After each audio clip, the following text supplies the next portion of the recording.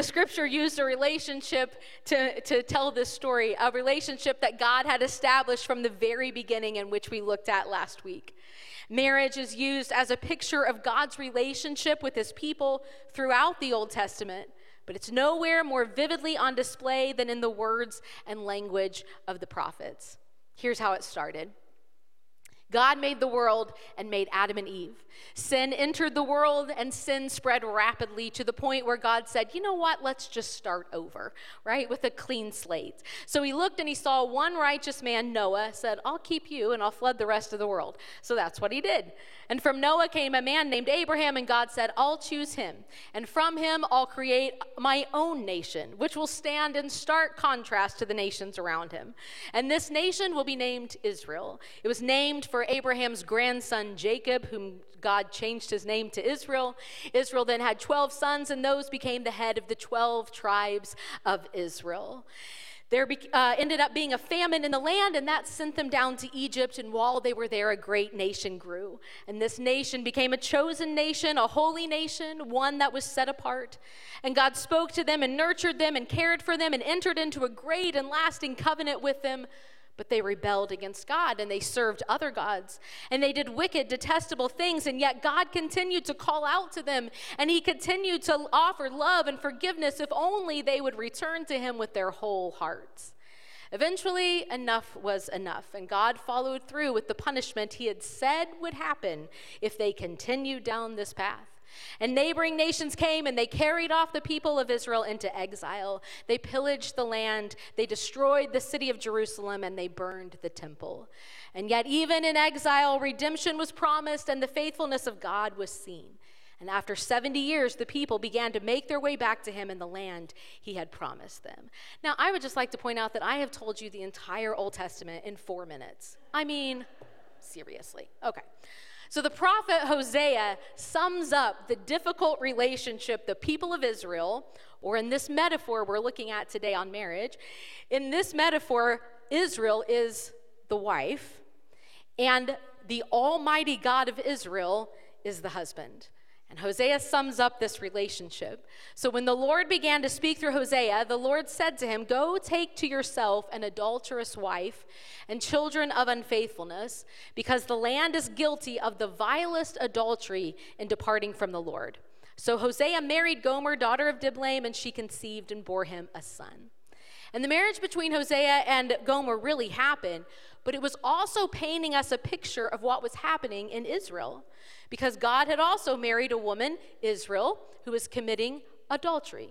And I said before in our Revelation series that in Oklahoma, adultery with an A and idolatry with an I sound exactly the same. So it gets a little bit confusing, but Israel was committing adultery with an A through idolatry with an I. She was cheating on the Almighty God with false gods. And so Israel says, I'll go after my lovers who give me my food and my water, my wool and my linen, my oil and my drink. And therefore God says, well, I'll block her path with thorn bushes, and I'll wall her in so that she can't find her way, and she'll chase after her lovers, but she won't catch them. She'll look for them, but she won't find them. And then she'll say, well, I'll go back to my husband as at first, because I was better off than now.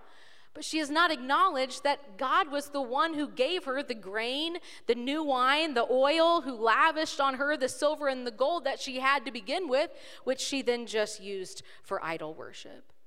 Israel had decided to leave the safety and comfort of God's home, where she was looked after, where she was protected, to go after something new and exciting, because they'll give me everything I want. But then they didn't. And she chases after them only to discover they're gone. They weren't faithful or constant. They weren't true to their promises, not like the one true God who does not change. And so Israel decides to come back to him, but God says, well, will you at this time at least acknowledge, all that you had before you left? And the passage goes on then with God preparing to punish Israel for all she did. But then he relents and decides to try and win her back. And in that day, declares the Lord, you will call me my husband. You'll no longer call me my master. I will remove the names of the Baals from her lips. No longer will their names be invoked. And in that day, I will make a covenant for them so that all may lie down in safety. I'll betroth you to me forever. I will betroth you in righteousness and justice and love and compassion. I will betroth you in faithfulness, and you will acknowledge the Lord. And God will go after his wife, the people that he loves, and God will love them again. He will restore Israel, and she will once again desire only God as her husband. The covenant God made with his people is pictured in language that compares it to the marriage covenant between men and women, between husbands and wives. And that marriage metaphor continues in an interesting way when the prophet Jeremiah announces that God gave faithless Israel her certificate of divorce and sent her away because of all of her adulteries. So now we see in this great metaphor that the relationship between God and his people is marriage, and the exile is divorce. But this is the middle and not the end of the great story the scripture is telling. Because even during the exile, God keeps speaking of restoring his marriage covenant. He keeps saying that he will remove the shame that Israel has placed on herself. In fact, God says, I won't just take you back, I will completely restore you, remake you, and make you new. So after the exile is over, God says, here's what I will do. I will build you up again, and you will be rebuilt, O virgin Israel. Again, you will take up your tambourines and go out to dance with the joyful. And it is in this renewed and restored Israel where the prophet Isaiah says the barren women that we talked about in the first week of this series, that's when they will say, we will now have children. And the shame of your youth will be forgotten, and the reproach of your widowhood will be remembered no longer. And where God declares that your Maker is your husband, the Lord Almighty is his name, the Holy One of Israel is your Redeemer. And the divorce certificate given by God in Jeremiah is due to adultery. And the prophet Malachi makes clear that God hates this divorce. It's interesting to note that God's own divorce from his people was because of their adultery. And this is the sole exception Jesus gave for divorce in the New Testament. Without permitting it, we would be held to a higher standard than our holy God. God understands the pain of adultery and permits divorce because of adultery because he experienced it himself. Sin destroyed his marriage covenant with Israel just as sin destroys marriages between husbands and wives. And yet throughout the pain of Israel's unfaithfulness, God continued to love her. He hated the divorce, but he continued, and so he continued really to pursue and to care and to make a way for her to be restored because God is not man. And his ability to forgive and restore is limitless and unmatched. However, the Old Testament ends with the people still struggling to return. With this statement of God hating divorce that's in one of the last chapters of the Old Testament, the covenant of marriage was not fully restored, the promises of redemption were not completely fulfilled, and there was a longing in the people for someone to truly save them. So there are two reasons for the use of the marriage metaphor in the Old Testament. Number one, to show God's incredible, unceasing, faithful love for his people. And number two, to show us the need for the Messiah. The primary function of the divine marriage metaphor in the Old Testament, Matthew Hayes says, is to prepare Israel for the day when her Messiah will arrive. For only the Messiah can fully restore and renew the covenant which marriage has represented. And so Jesus arrives to reveal himself as the groom. So in the New Testament, the marriage picture shifts, and the characters in the great drama go from God and Israel to Jesus and the church. And the Apostle Paul writes in Ephesians, Christ loved the church so much that he gave himself up for her to make her holy, cleansing her by the washing with water through the word, and to present her to himself as a radiant church without stain or wrinkle or any other blemish, but holy and blameless. Paul is actually drawing on the words of the prophet Ezekiel, who wrote about God and Israel, that he bathed Israel with water and washed the blood from you and put ointments on you. I, God, clothed you with an embroidered dress and put leather sandals on you. I dressed you in fine linen and covered you with costly garments. Paul is making a huge point here in Ephesians 5, that Jesus is making his bride clean and holy. Just as God had bathed and washed and bandaged and clothed his sinful wife Israel, so Jesus will make the church clean through his work on the cross, where he gave himself up for us, his bride. And then later in Revelation, we see this marriage finally take place.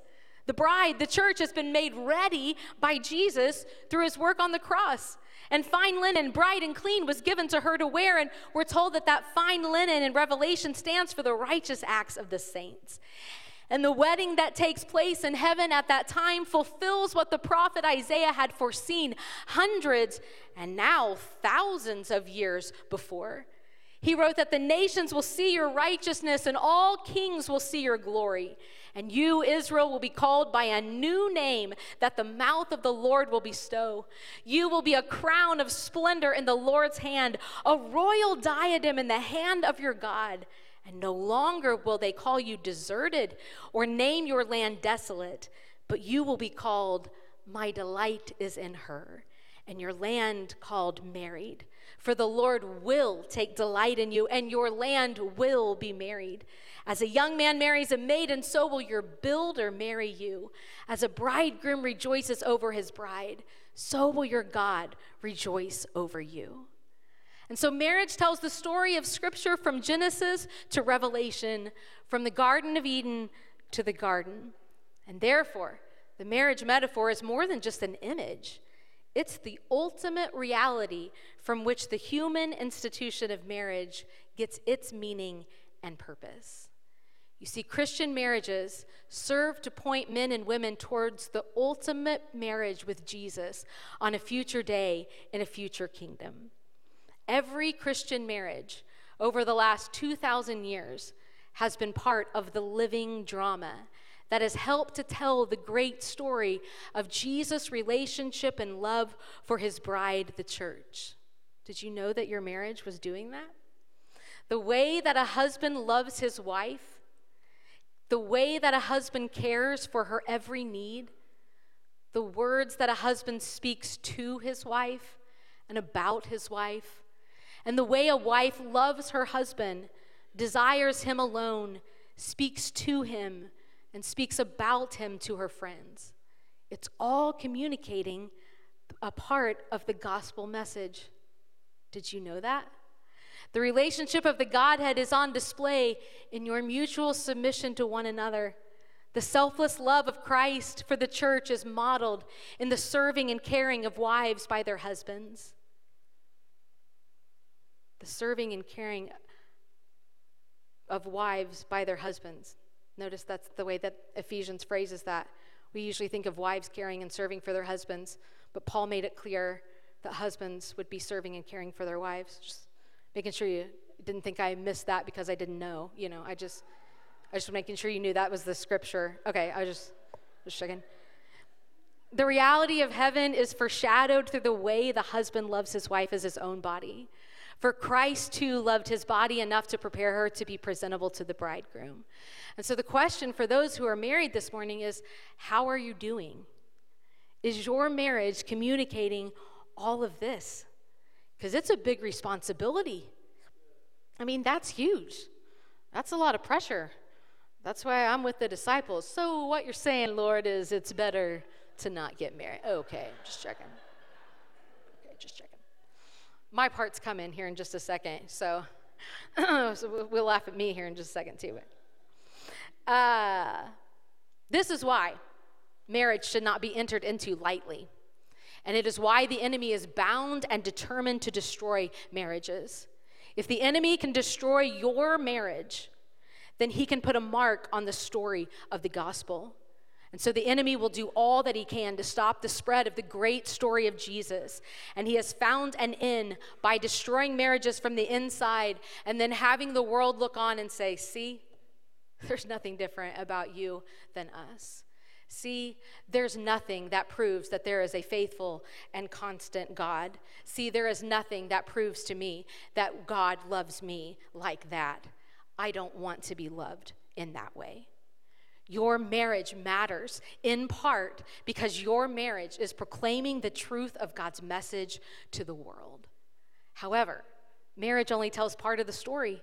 We've only looked at a part of the great drama. There's always more to the story. There's a second half, a plot twist, a surprise ending. We've only read the story of Scripture through one person's account, the married person. But what about the other witness to this story? For relying solely on one metaphor diminishes the richness of God's character. And so celibate singleness also communicates the gospel message and reveals another aspect of God. The Apostle Paul is the metaphor king of the New Testament. Paul's philosophy is if one metaphor will do, if one metaphor would have worked, 3 will be even better, right? That's kind of the way that Paul does things. He mixes metaphors. He uses all kinds of things to try and get us to understand who God is and how God operates and how God sees all of us and how he brings us all in. And so not only does Paul give us that beautiful marriage metaphor in Ephesians, but he also gives us another lesser-known picture in 2 Corinthians 11. In this metaphor, the bride is not portrayed through the imagery of a husband and wife exactly, but through a father and a virgin daughter, with Paul himself playing the role of the father. So Paul writes, I, Paul, am jealous for you with a godly jealousy, because I promised you the church to one husband, to Christ, and I want to present you as a pure virgin to him. But I'm afraid that just as Eve was deceived by the serpent's cunning, your minds may somehow be led astray from your sincere and pure devotion to Christ. So Paul sees himself as responsible for presenting his child, the church at Corinth, to Christ in the same way as a father would present his daughter for betrothal and marriage to a groom. The father in that day would have protected her and cared for her in his home prior to her marriage. And in the metaphors of marriage and singleness in both the Old and New Testament, the bride is actually made up of men and women, which is why metaphors are weird and poetic language gets very confusing. So here, in this metaphor, the pure virgin daughter includes both women and men who follow Paul's teaching. That's the church. And Paul is concerned that the Corinthian church is being deceived and will be led astray from their sincere and pure devotion to Christ. And what's interesting about this is that in his previous letter to the Corinthian church, Paul had told them he wished everyone could be single, and he used unmarried women and virgins as an example of how they could be free from other concerns to be fully devoted to the Lord in both body and spirit. And Paul is showing the church a picture of a pure virgin awaiting her groom to convey wholehearted devotion in this life to be ready for the age to come when the church will be presented to the bridegroom. Because remember, that's who the Lord is coming back for, is a church that is without spot or wrinkle. The Lord is coming back for a church that is clean and pure, that has had her sins washed away by the blood of Jesus and by the work that Christ did on the cross. That's who he's coming back for. You can't have the bride of Christ without also a virgin bride in this story. And in this way, Christian celibate singleness also paints a portrait. For the church is pictured as this undefiled virgin here in 2 Corinthians. It's also how the church is seen in Revelation. If you remember from our series, Babylon, or the empire of the world, is portrayed as the prostitute. But the church is seen always as pure and dressed in white as a virgin bride. It's meant to be a stark contrast. And remember the verse that we read from the prophet Jeremiah about God restoring the adulterous wife, his wife, Israel, as if she were a virgin. Jesus told a story in Matthew 25 about 10 virgins who were waiting for their groom, and they got tired of waiting. Is he ever coming? Is he ever going to return? And they began to fall asleep, and then the groom arrived, and not all the virgin brides were ready to meet him. And the point was that not all had kept themselves ready and eagerly anticipating the return of the Lord. Not all were sincere in their pure devotion to him. And the virgin bride in Scripture is a picture of what it looks like to be fully devoted to the Lord, always ready and expecting the Lord's return as the bridegroom. The virgin bride is the single witness who testifies to the sufficiency of Christ in all things by her unhindered devotion to him. And if marriage paints a picture of the love of God for his people and Christ's love for his bride, the church, then singleness paints a picture of the sufficiency of Christ both in this life and in the age to come. Celibate singleness proclaims to the world that this life is not all there is, and bears witness to the entire body of Christ that we should all be eagerly awaiting the return of Jesus, the long-awaited groom. And in this way, singleness illustrates the active waiting and preparatory state that the church lives in at present. Both celibate singleness and marriage are needed within the church to portray a complete story to the world. One of my favorite authors, Lauren Winner, writes, "They are like the interleaved pages of one novel. Both states teach important truths about God's story." And the story of God's all-sufficient love for the world shines most vividly when the two states, married and single, are celebrated equally and equally seen in the church. Now notice I've used the word celibate several times this morning. It's a key piece of how singles are a part of the great drama, the big part and the big story of Scripture.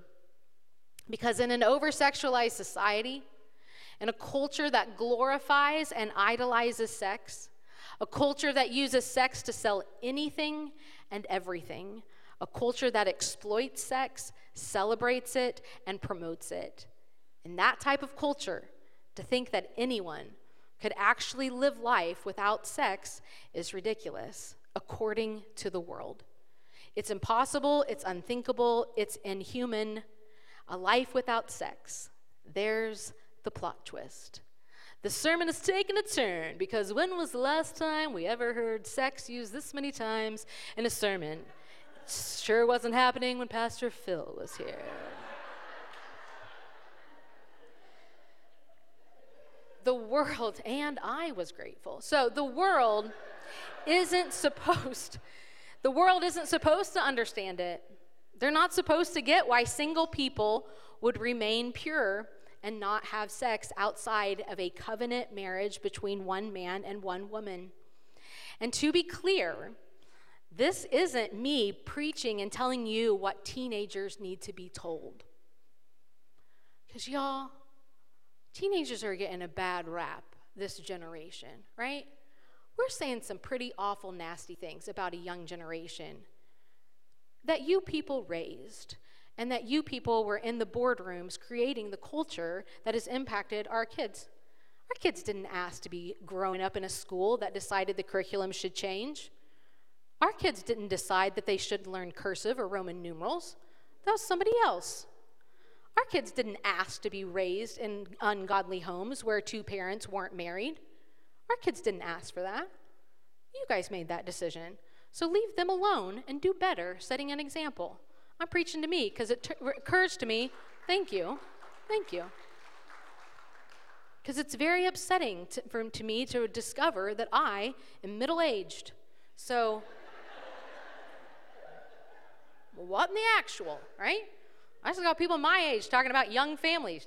Joke's on you. You're not young. We're middle-aged. Okay. So I'm not talking to teenagers. They'll be in there in second service, and this includes them 100%. But single people remaining pure, this is about grown-ups too. This is about single again people. This is about people living with someone they never married. This is about middle-aged people like me. This is about people older than me that are sitting in here. Purity doesn't have an expiration date. And you see, not having sex communicates the story of Scripture that we are keeping ourselves pure because, number one, Christ is sufficient in all things. That's my most favorite thing. Christ has been so sufficient to meet every need. And I'm sorry that I get kind of teary about it. Obviously, this sermon series has been a great deal to me. Jesus is so good. He is so sufficient. And it also communicates the second truth that this life is not all there is. When you compare eternity with how long you're on earth, that's a blip. That is a blip. A life, you see, of promiscuity, of sex outside of the covenant of marriage, it messes up the picture of the gospel message. It mars it. It says that we need something else besides Christ to complete us. It messes up the picture, and it tries to explain then that this life is the only life that we're living for, that it only matters what happens here, and it only matters then that you satisfy yourself, that you please yourself, and that you do everything that the world is telling you to do. And so the question then is, singles, how are you doing? Oh, I liked it better when I was talking about you guys. All right. What story is your life as a single person telling the world around you, telling your family around you about your wholehearted devotion to the Lord? Is Jesus truly sufficient in all things? Because no one said it was going to be easy. I said it a few weeks ago, and I'll say it again today. Salvation is free, but discipleship is costly. It will cost you everything, but oh, is it worth it? And this is the choice we make to follow Jesus, to take up our cross daily, deny ourselves, even the things that everyone else is doing, and we follow him. And one final shared element celibate singleness and covenant marriage teach the church is God's faithfulness. Singleness in Scripture was both countercultural and a sign of radical devotion. And the choice Jesus said some would make to renounce marriage was a declaration and a commitment to be faithful to God alone. Celibate singleness is a way of destroying the idol some make of marriage and sex and the view that they are needed for life to have meaning, rather than recognizing relationship with a faithful God is what fulfills and completes a person. Celibacy is a way for singles to remain faithful to God, even as he proves himself faithful to those who have devoted themselves in this way. And marriage also testifies to the faithfulness of God to his people when wives and husbands exemplify this truth through faithfulness to the marriage vows they made to one another, because purity continues in marriage. It is not just something we teach to teenagers. Purity looks like faithfulness to your marriage vows and your spouse by keeping the marriage bed holy. And interestingly, unfaithfulness in marriage communicates the truth about the gospel as much as faithfulness. And yet, if we are faithless, he will remain faithful, for he cannot disown himself. And God remains faithful to Israel, and Christ remains faithful to his bride, the church. And faithfulness is fully on display through the divine marriage metaphor as played out in the drama of Christian marriages and as seen in the sufficiency of a faithful God to singles. And when the metaphor of marriage and singleness is used together, the church should be able to look at married couples and stand in awe at the picture they see reflected of the way in which Christ loves them and died for them. And equally, the church should be able to look at singles and stand in awe at the picture of sufficiency found only in Christ, a sufficiency which will be fully known by all on that future day for which the church is preparing. I hope we can all look at each other and see that. And I am thankful for the godly marriages that have been exemplified to me, where I can see, wow, that is how God loves me. And I hope that there are those in this room who can say the same thing as they watch my life. The story of God's love for his people is on display on every page of Scripture. The metaphor of marriage makes this clear, but the story of how Jesus fulfills all things and proclaims the kingdom is here is seen through the picture painted by singleness. And here's what I want to make sure you understand this morning. God loves you. Single folk, married folk, teenagers, older folk, we need the whole gamut of people right here. I need you to understand that God loves you. And just as God pursued Israel, even as she sinned against him, he is pursuing you today. He pursued you when you were unlovable and undesirable. He came running after you to redeem you and to save you. He chose to send his perfect, lovable, only Son, Jesus, to live among us, to die in our place, to save and redeem us. And Jesus longs to cleanse you and restore you and prepare you to live in relationship with God both today and forever. Oh, how God loves you and sees you and cares for you. And the picture of marriage declares that to all of us today. And our faithful God is all sufficient to meet any and every need each of us, married or single, have this morning.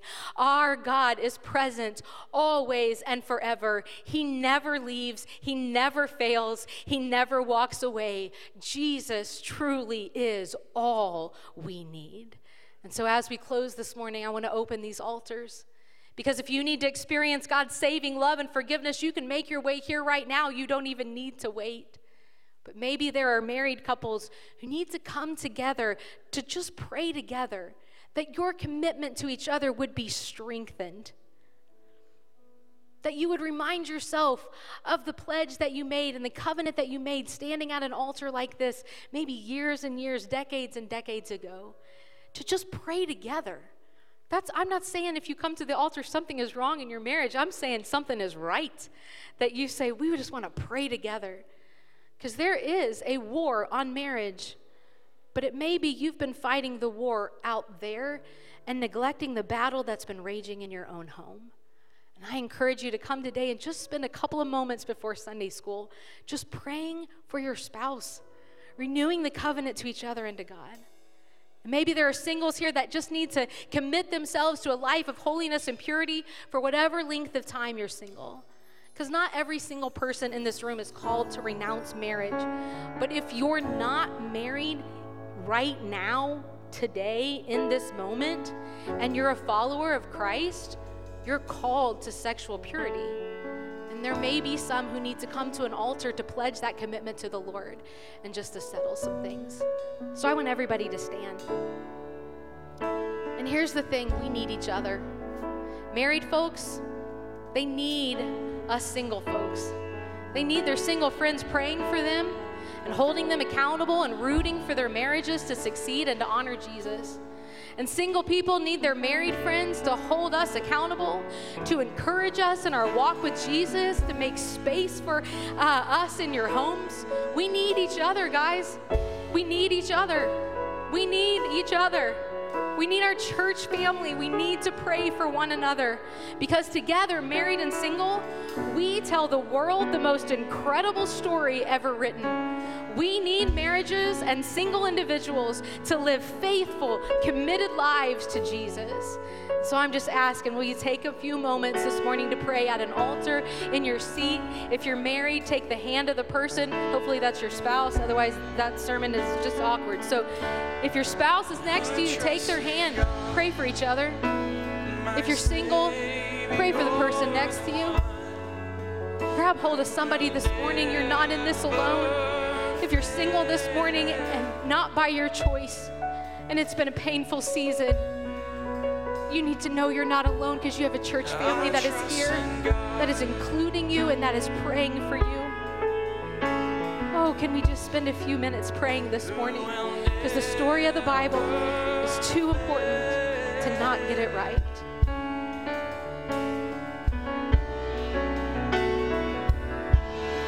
I trust in God, my Savior, the one who will never fail.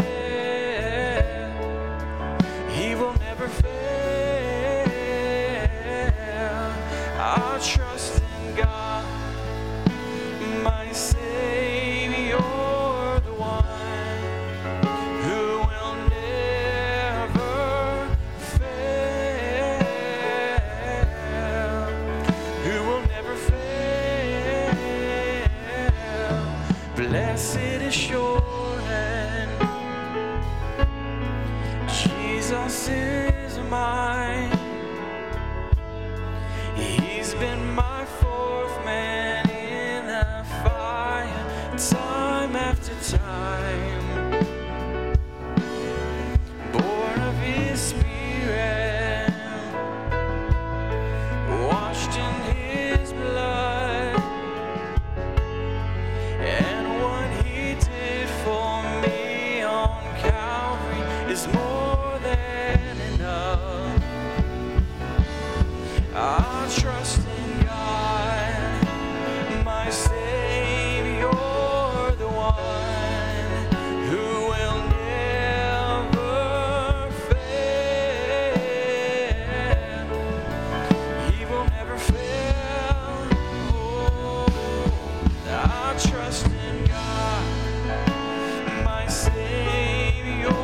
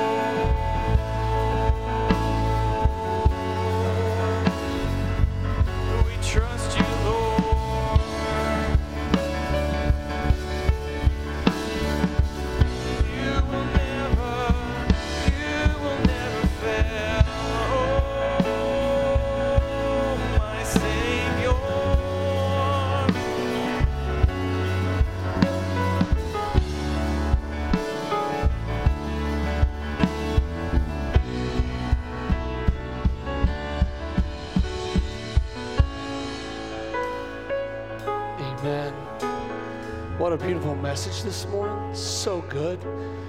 Seriously, that is so good. Wow, yeah, you can clap. That was so good. And can I just say to you who have been married for 50 years or 30 years or 20 years or 10 years, thank you.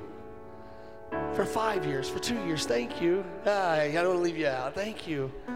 Because you are pointing our students in the right direction.